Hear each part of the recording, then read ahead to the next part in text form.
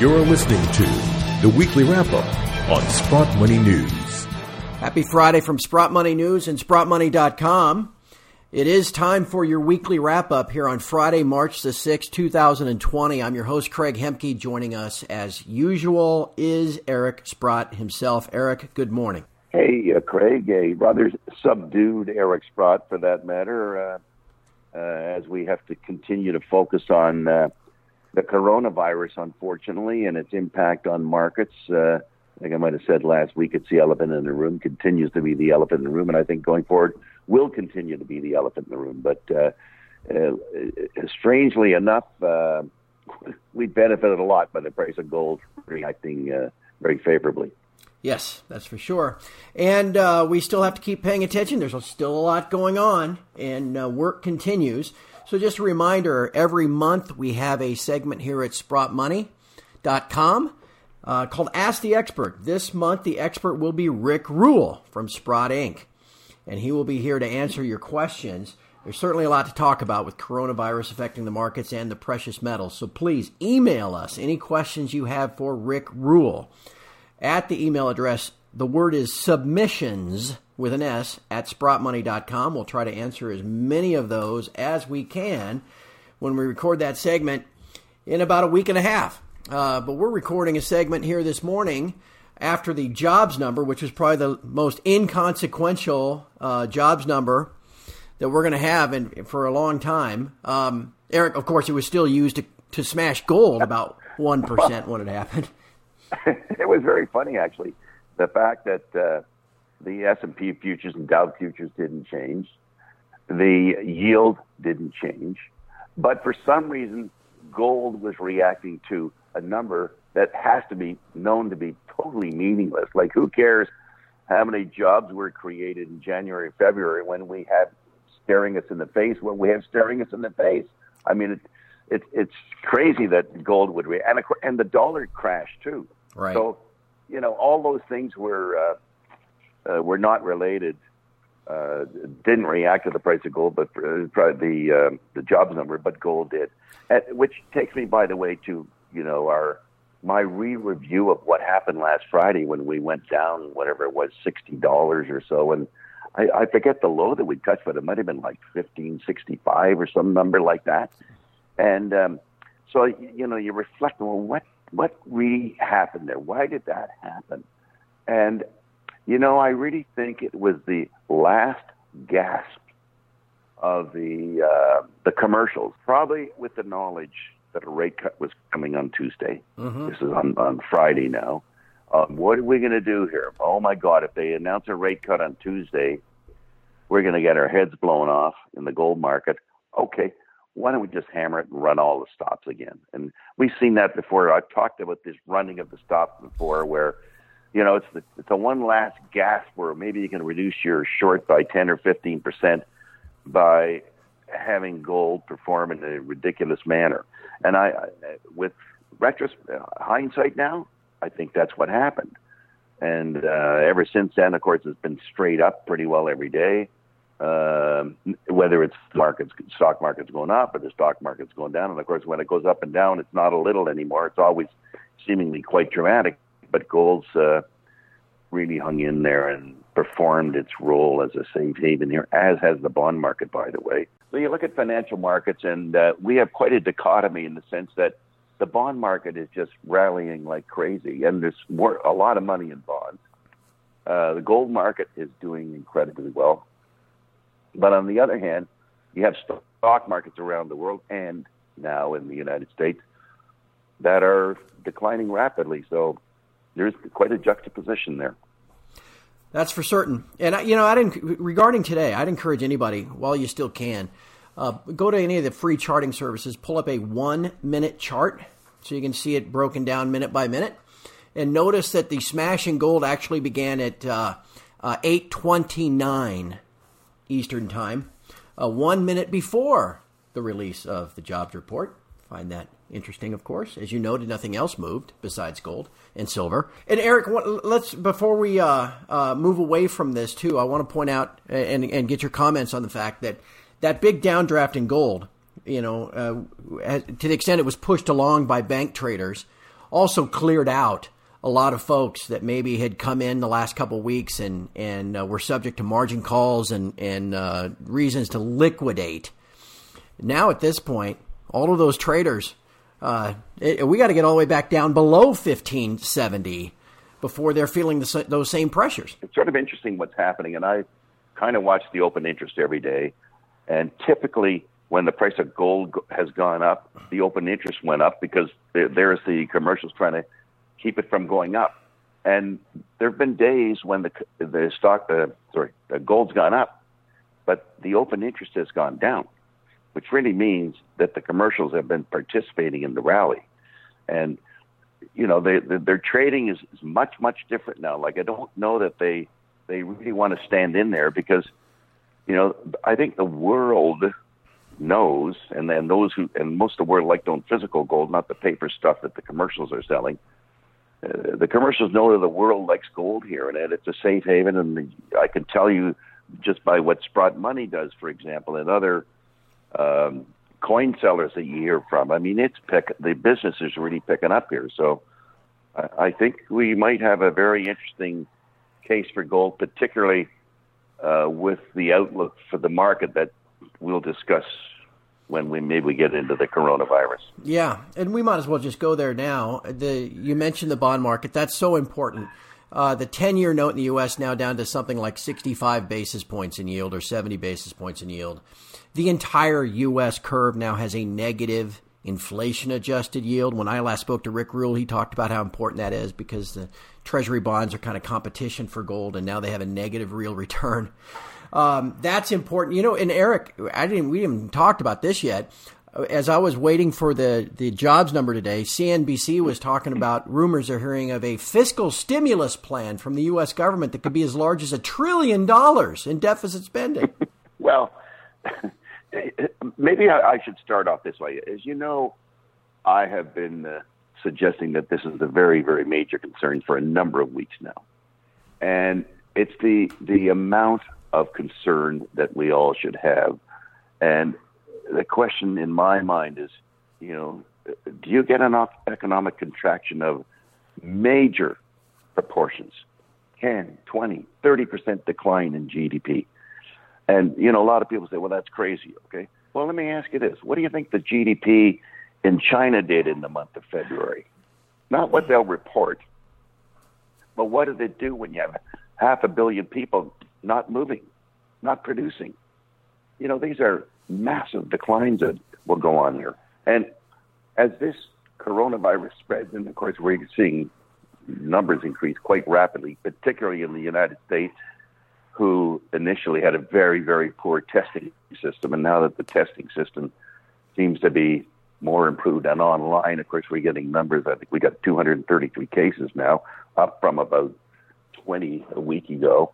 People are going to start reacting to this. We see it in the stores. We see the stories about Costco. We see the stories about drugstores that have run out of hand sanitizers and wipes and stuff like that. And, of course, we hear about all these companies saying, well, work from home, work from home. Well, you know, if you work from home, it doesn't have the same effect on GDP as working at an office. You're just sitting there working in your pajamas, okay? You don't have to go out and maybe I should put it this way. Women don't have to go and get their hair done because they're sitting there working at home. So It does slow things down. They're not going to don't need to go out and buy a new dress or anything. So I think that the effect on the economy could be devastating. I watched an interview of a gentleman called Cliff High, who was interviewed by Bix Weir, and I would suggest that our listeners should look that up on YouTube and make sure they see that. Cliff's a very smart guy. He sees things ahead of time. One of the things he questions, and one of the things I've been questioning, is I just don't know how these numbers are going down in China. I mean, we have 91 countries in the world, all of whom have growing numbers, and every province in China is going down. How do you do that? That's almost like I can't believe it, really. And maybe it was one of the biggest con jobs of all time going on with these Chinese numbers, because this is not an easy thing to contain. So I'm of the school that it gets worse. We had, for example, in the last 24 hours in Iran, they had 1,200 cases in a day. like, man, it's out of control. So until someone sees that you can control it, I mean, it's an epidemic that's becoming a pandemic. So, react accordingly. Yeah, and Eric, if you would, take a couple of minutes and discuss the interconnectivity of all of these different markets, not just country to country, but within countries. The not only equity markets, but the fixed income markets and the high yield markets, and how economic activity is important to some of these high yield companies, and even like the falling oil price because of the declining global economy, and what that impact that has on the shale industry, and how heavily indebted they are, and all of these different things, and how it's all connected. Well, it's kind of shocking in a way when just put yourself in a position of, let's say, take an oil company and you got debt. Well, how do you deal with this with the price of oil in the 40s? It was 70 not that long ago. Now it's in the 40s, and but your debt's the same. And in fact, your bank's getting anxious. We should point out that the high yield market is down this year so far, while the bond market's rallying like crazy. So the bond investors are seeing through this thing that, there's bonds and there's bonds, okay? And you don't want to be owning high yield bonds because those companies are very, very vulnerable here. And of course, weakness begets weakness. That's, somebody loses their job in an airline. Well, somebody else, some restaurant loses a customer sort of thing. And it just feeds on itself. So, and the stock market going down affects the economy. And it's just showing no signs of stability whatsoever. So, you got to be very, very careful here. If I was to give anybody advice, first thing is to get rid of your margin debt, if you have margin debt. And, we'll see whether the gold stocks can make it through here. They've acted quite well this week in particular. I hope they continue to do so. And I think gold will still be the great asset that it is, because if people are going to be more concerned about just trying to hold their own. Just get into stasis. Don't lose money, okay? And there's so many things out there where the odds of losing money are quite high right now. Yeah. I have several questions about some of our favorite companies that we often discuss. Before we get there, anything else on your mind you want to tell everybody about? Not really. Just keep your mind open to the impacts. The supply disruptions can be devastating. Yeah. I've seen things where, a phone has 32 parts, let's say, and you're missing the 31st. Well, now there's no phone. Or a car that has 1,800 parts, and you're missing 2 of them. Right. And so now you can't produce a car. The drugs that we rely on, that strangely enough are made in India and China. What's going to happen there? You got to get in front of all of these things here. And, even today, as we talk, and the jobs numbers supposedly great, and meanwhile the Dow futures are getting clobbered. Right. People are seeing through this stuff, okay? That we have big problems facing us in the very, very short term here. God forbid that we get another number where, for example, in the U.S. we tack on another 50 or 100 coronavirus cases overnight. Like, that's just, wow, it's out of control here. I got to batten down the hatches. So, yeah. Well, that's why those are the key things. And that's why we've seen so much equity weakness on Fridays. Who wants to be long over the weekend? I would imagine that'll be cooked into the stew again today too. All right, my friend. Because you get 3 days, right? You get Friday's results from the corona, Saturday and Sunday. Yep. Whoa. Yep. It's going to be a lot. Could be a lot to deal with. All right, a little inside baseball here. I get a list every week of the questions that are submitted about drilling results here and what do you think of the earnings there, that kind of stuff. Yeah. My friend Eric is so busy, like any other normal, rational person, concerned with this virus. I was telling him about stuff today that he didn't get a chance to see. So the questions, we can't go through a lot of these because, frankly, Eric, we talk about the Otis Gold Exelon deal, but you haven't really had a chance to look it over, that sort of thing. No, I haven't. In my defense, I want to deal with the elephant first, and we'll deal with the Right. the little things later. And I know Exelon was taking over Otis, and I signed on agreeing to it. I'm going with the management. But, for me to say that I'm up to date on exactly what Otis brings to the table, I'm not. Right. And some random company, that we've discussed at some point, maybe a drilling result, that just has to go on the back burner for a while because we're preparing for all this stuff that's coming over the horizon. But there are a couple of things I know you can comment on. One, a lot of folks asking about your Kirkland Lake position and some of the filings to sell some shares you made there, just wondering what your thinking is. Sure. I'll tell them exactly what my thinking is. I do have a margin balance, and I want to get rid of that margin balance because I can guarantee you that in times of stress, you don't want to take the phone call. And the phone call goes like this. We've reviewed your account. We decided we don't want to be in the margin lending business anymore. We're going to liquidate your account. Not that I have a big margin balance. I don't. But things can happen like that in times of stress, okay? Yep. Like the bankers get stressed out too. So that's why I said earlier, you got to make sure that is a very, very modest balance, and you're not the first guy on the list. So that's exactly why I've done that. Get rid of a big chunk of margin and sort of batten down the hatches. I've seen people say, Eric is just selling what Kirkland Lake is buying back. Well, there's no question they have a buyback. There's no question about that. And, of course, I have nothing to do with that. I'm not on the board. I have no input on that. I've had no input there for like 9 months now. Mm-hmm. So, but, one thing that we all forget with the price of gold where it is today, it's essentially a record high, recovery high, a record for this year. The money these guys are going to make. Yeah. The cash. Is it any wonder they said they want to buy back 22 million shares, which is whatever, $800 or $900 million worth. They might have cash flow of $1.5 billion this year. Yeah. It's just, wow, what a beautiful environment. That's 10 or 11 times what you were repositioning, as we might call it. Yeah. You got it. They're not canceling each other out. No. All right, and then the other big news was this merger announced between Wallbridge and Balmoral. What do you think there? Yeah.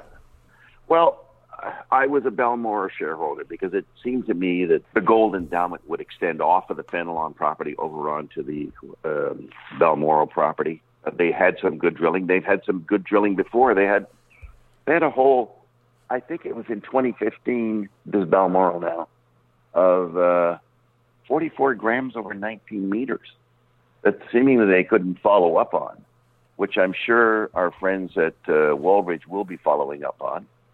You're in the Abitibi. You got Detour 75 miles away. You got Fenelon shaping up to be, a very serious ore body. And Balmoral owned most of the land between. So I think it was a very timely move. And I think the convincing thing is, I think to the Balmoral manager, I think you'd be better off owning Wallbridge than owning Balmoral. And I couldn't agree with that logic more. So I'm happy that the people at Balmoral agreed to it. We'll all end up with a greater interest in Fenelon. So looking forward to that. Do you think, Eric, there's any chance that deposit could be large enough that the combined company might just say, you know what, heck with it, we're going alone. We're going to start production on this thing? Or are they still more like a takeover candidate because of their resources? It depends how big it gets, and it depends the quality of the ore body. Although I do believe they have potentially 3 ore bodies: the high-grade underground Tabasco, the lower-grade open pit in Area 51, and perhaps some other underground that's not quite as high grade, but bulk tonnage underground. If it becomes very huge, i.e. more than 10 million ounces, which I hope it will and expect it will, then I don't think they would have a choice to make. Somebody would probably come in and just bid for them, and it might be over. We'll see. We'll see who agrees to it and doesn't agree to it. But they could start production. The Upper Gabbro there, which they had some results from that Upper Gabbro in the last exploration release they had, and they were, of course, stunningly good again. But there's a beautiful high-grade deposit right near surface that I think they could easily go back into production, if only for the short term. But if the Tabasco keeps getting bigger, and there was, of course, the press release of the new drilling. Now, it wasn't as flashy as before, but it extended the ore body along strike by at least 100 meters. 100 meters increases the size of the ore body by 25%. They look like they're encountering gold deeper than they have before, unassayed yet.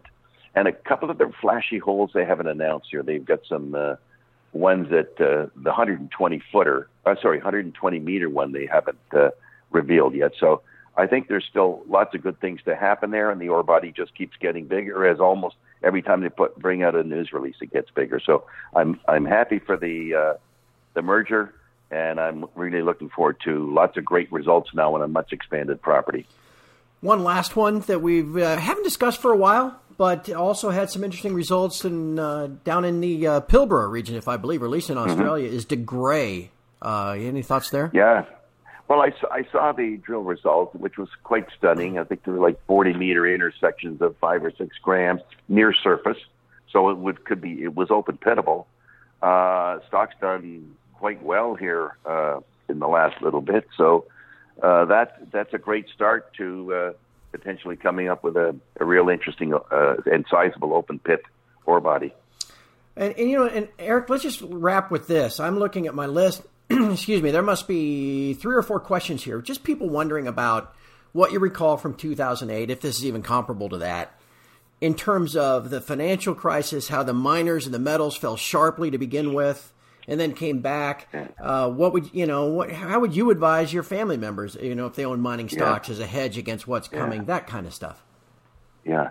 Well, I think the big difference this time is that the guys running the show might lose control.